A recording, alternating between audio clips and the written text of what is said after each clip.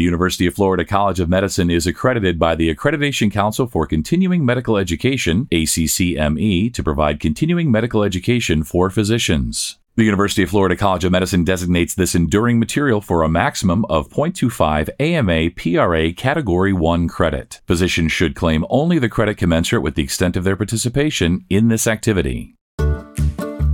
Welcome to UF Health Med Edcast with UF Health Shands Hospital. I'm Melanie Cole, and I invite you to listen as we discuss burn care for pediatric patients and the principles of pediatric burn management. Joining me in this panel are Dr. Sean Larson. He's the medical director of the UF Health Shands Children's Hospital Pediatric Trauma and Burn Program. And Lauren Indelicato. She's a nurse practitioner at the University of Florida in the Division of Pediatric Surgery. Thank you both so much for joining us today. And Dr. Larson, I'd like to start with you. Tell us why pediatric trauma and burn injury is such a significant public health issue. What are you seeing in the trends, and why are burns so common? Well, thank you, Melanie, for having us. That's a very good question. So pediatric trauma is the leading cause of death of children from the age of 1 all the way up to the young age of 44 years of age. A lot of those mechanisms of injury, including burn injury, are preventable. When we're talking about pediatric burns and being preventable, it really a lot of times comes down to adult supervision of the children, making sure that they don't have access to chemicals and a common household and garage things like gasoline and diesel fuel. We live in north central Florida, which is a kind of a combination of suburban as well as rural areas. And we have a lot of our families that burn trash, burn leaves, burn brush, and will sometimes use things like gasoline or diesel fuel as an accelerant, which are really, not the best choice because of the flashback burn that they get. The other thing that we often see too is scald burns. Scald burns are very common in children for a host of reasons, including ramen noodle burns from scalds. These are easy access for a lot of children. They can be put in the microwave. They're easy to cook. And they're also very easy to spill when they're extremely hot and cause some pretty significant injuries. So that's what we see very commonly here at UF Health. One thing I wanted to add, another common one that we see is people will often burn their trash so they don't have to pay for trash pickup. And we see kids that run through hot embers because it's Florida and they run around in their bare feet. They run across an old fire pit that they thought has been out for a long time, but the embers actually stay hot for 5 days. And we see lots of foot burns from that mechanism as well. Dr. Larson, can you discuss the reasons for us why children require a specialized approach and resources for burn injury? Help us to understand local and systemic physiologic changes caused by burns so that other providers can best understand the therapeutic options available. Again, another great question. We in the pediatric community often will say that children are not small adults. And obviously what does happen a lot of times with pediatric trauma and pediatric burn injury is that people will extrapolate adult treatment and adult responses to trauma and burns. There's been some great research that's been done lately, but when you get a burn wound, you have a very large, potentially a large surface area of injury. And the effects of that injury are not just at the time of injury, but are ongoing. So children will get a number of different physiological responses to them, and you need providers, doctors, nurses, and other hospital personnel that are familiar with dealing with children to recognize that, how best to treat that physiological response.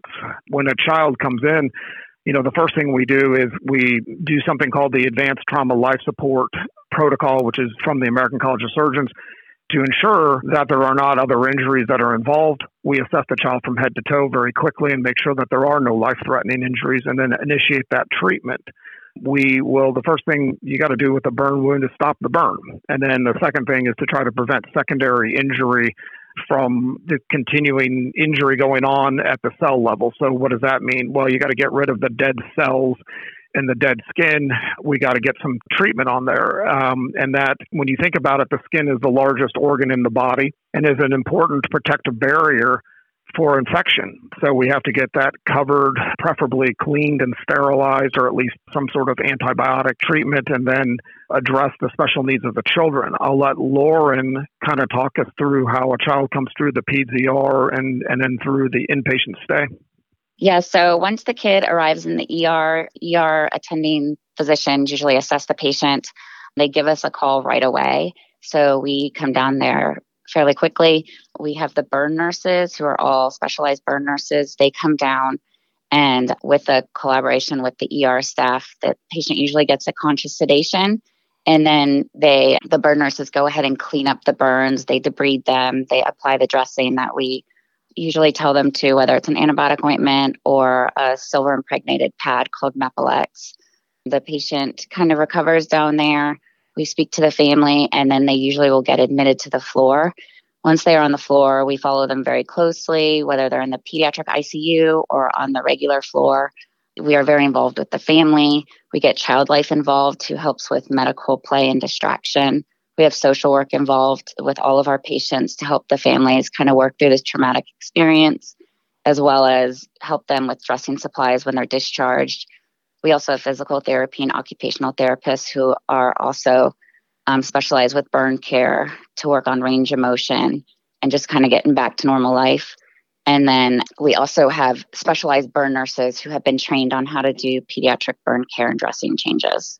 I'd just like to add, taking care of a pediatric burn there's some basic principles of first aid and that are involved. And a lot of providers can obviously take care of the burns, but when you start getting into the bigger burns or the sicker child, what is most important is the team. And that team is a multidisciplinary team that would approach this just like a cancer diagnosis or other type of injury.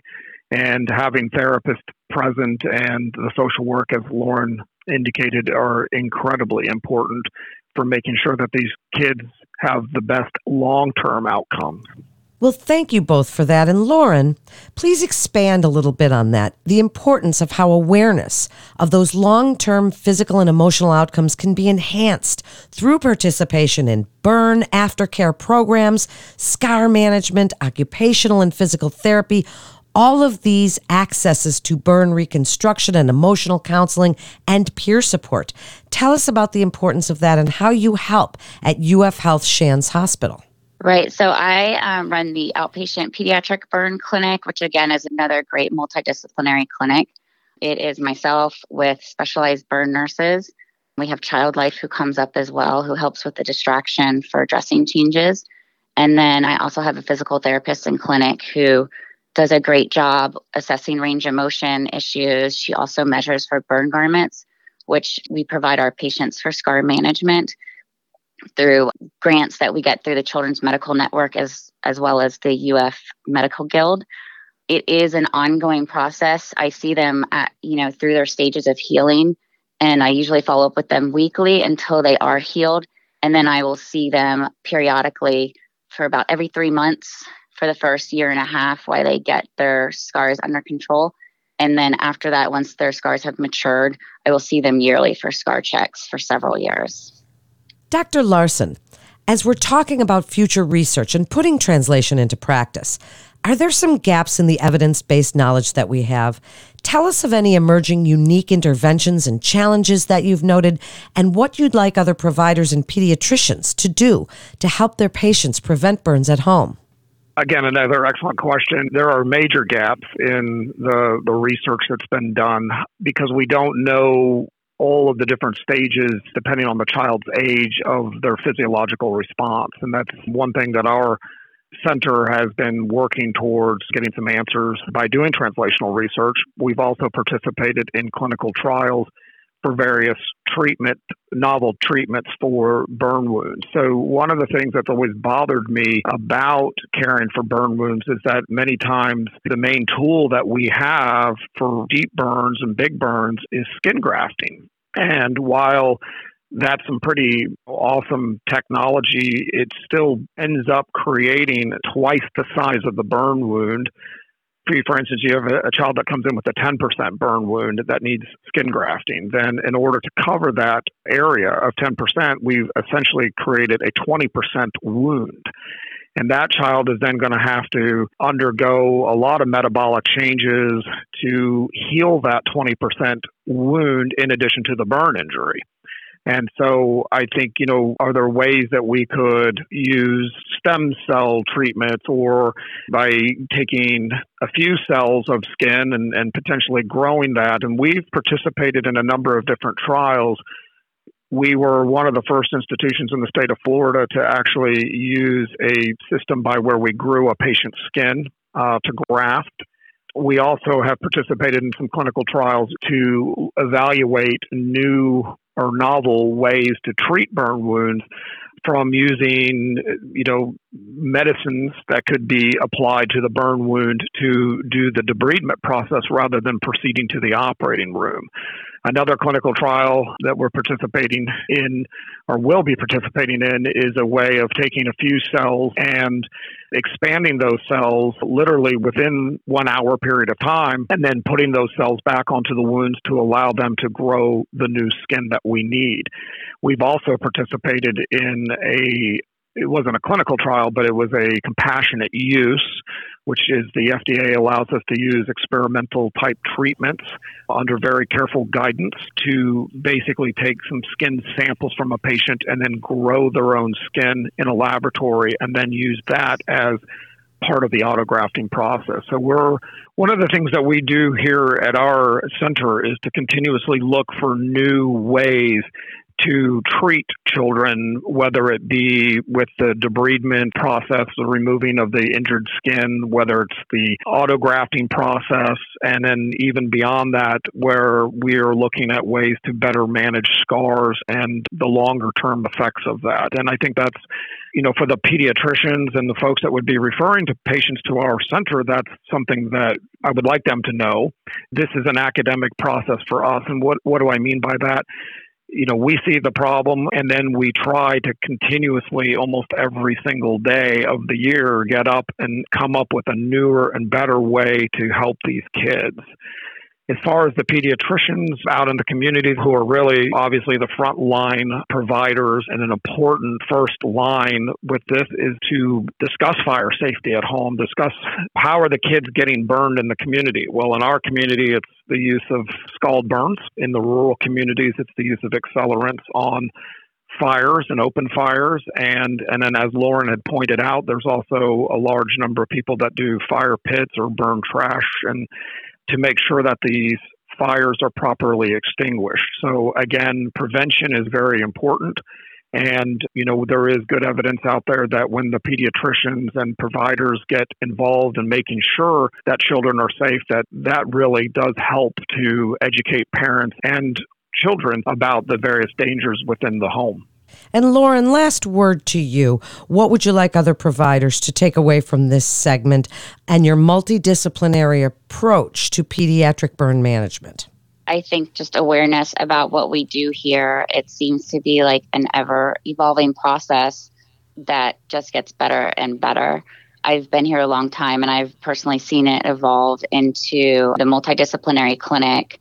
We refer patients out as well if we need to other specialties such as pediatric hand plastic surgeons. Sometimes they need some orthopedic help. It just kind of depends on what's best for the patient. We also are starting to get a little more of the psychosocial aspect of things involved, which I think is a huge part of burns that kind of gets ignored as the patients kind of go on with their lives. So it really is an evolving process that is moving forward in the right direction more and more. Thank you both so much for joining us today. What an informative segment and such an important topic. To refer your patient, please visit ufhealth.org/pediatric surgery to get connected with one of our providers. Or to learn more about other healthcare topics at UF Health Shands Hospital, please visit ufhealth.org/medmatters. That concludes today's episode of UF Health Med Edcast with UF Health Shands Hospital. Please remember to subscribe, rate, and review this podcast and all the other UF Health Shands Hospital podcasts. I'm Melanie Cole.